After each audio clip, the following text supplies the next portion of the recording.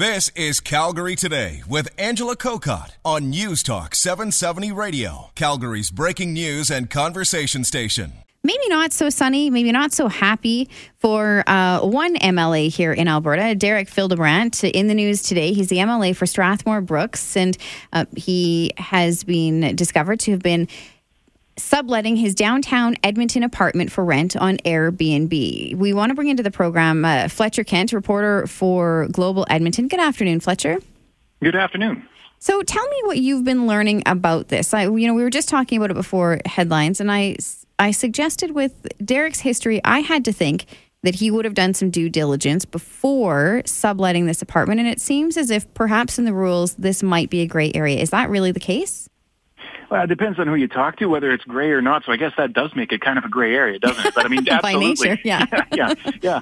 But definitely, I mean, you look at, we haven't heard too much from Derek Fildebrandt today, but he did issue a statement. And one of the things that he did say that in was, I confirmed that letting out my Edmonton home while it is not being used is compliant with the rules. So I just got off the phone actually with the Speaker's office, the Legislative Assembly office. That's the organization that sort of oversees many of these rules for the MLAs, and it's the fact that it is compliant with the rules that might be a little bit of a stretch. First of all, they said that they have no record of any prior approval for any MLA to rent out any apartment or home on Airbnb or those sorts of things. But they also said that. Is kind of a gray area because the legislation and the rules just simply say nothing on this. So there's nothing to prevent it. Okay. What it does say is that all MLAs who live outside of Edmonton that need a place to stay while the legislature's in session can get a place and charge actual expenses of up to $1,930 a month. So that's what the rules are. The rest comes down to a bit of an interpretation that obviously Derek Fildebrandt says he followed the rules. Many others today are saying, no, he did not. With something like this, I would just think it would save you a whole lot of grief if you put it out there right in the beginning. Is there any requirement that you state that you're going to do something like this to anybody within the government? Absolutely not. No, it doesn't say. And I think this is sort of one of those things where it's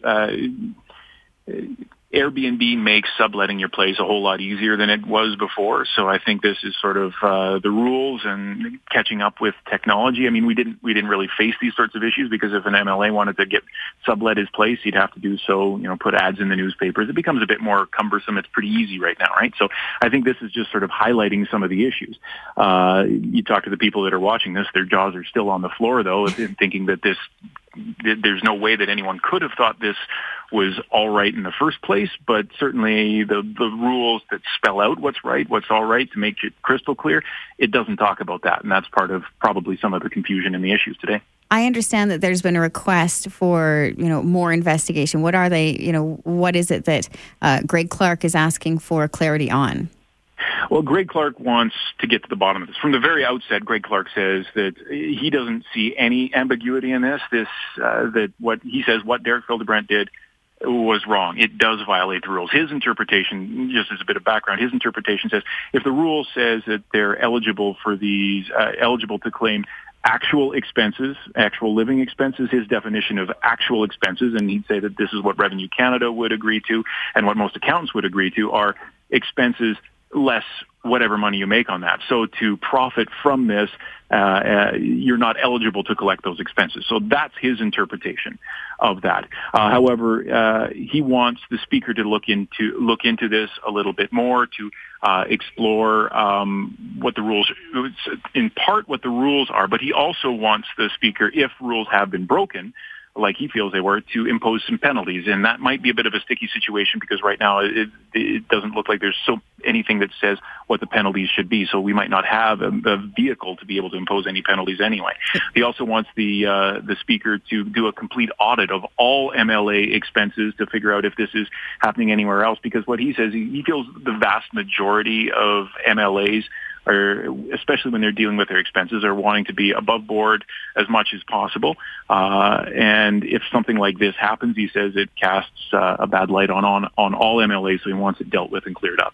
But if any rules do need to change, he says, he wants to lead the charge and make sure that they do get changed. Well, he seems to have been a very strong voice about this from the beginning. Fletcher, we're just going to take a quick break for traffic. When we come back to this, I'm curious to see if there has been a precedent for this in any other jurisdiction, if this has been done anywhere else. It is 5:21.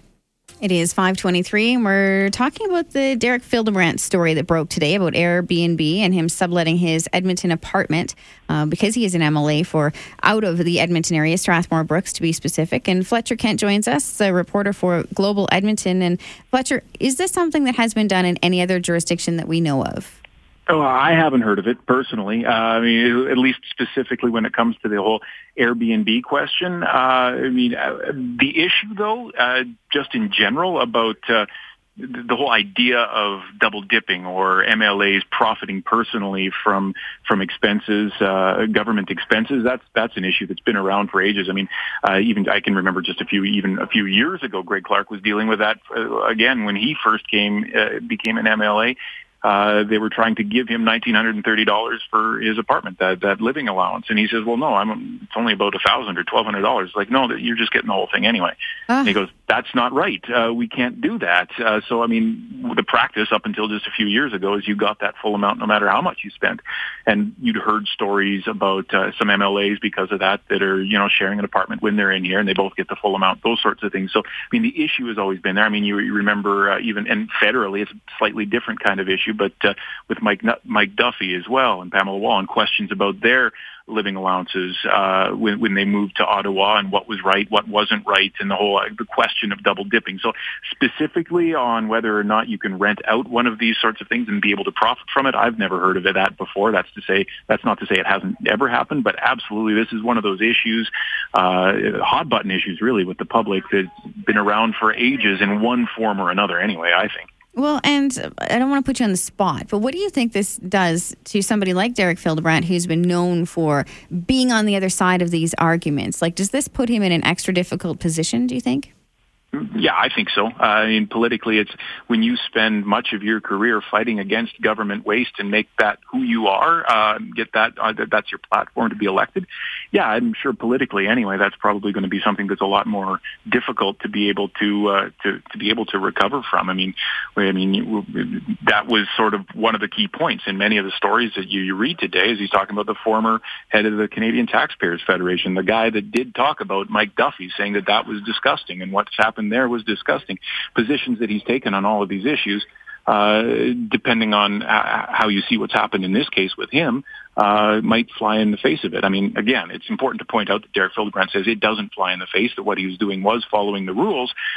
Still, though, politically, that's probably going to be a very difficult thing for him to probably be able to handle. I'm sure regardless, they will be investigating this particular expense with a fine-tooth comb. More than likely, I'm sure. Fletcher, thank you so much for your time and for your insight. We really appreciate it. My pleasure. It is 5:26. News is next. Calgary Today with Angela Kokott. Weekdays at 3 on News Talk 770 Calgary.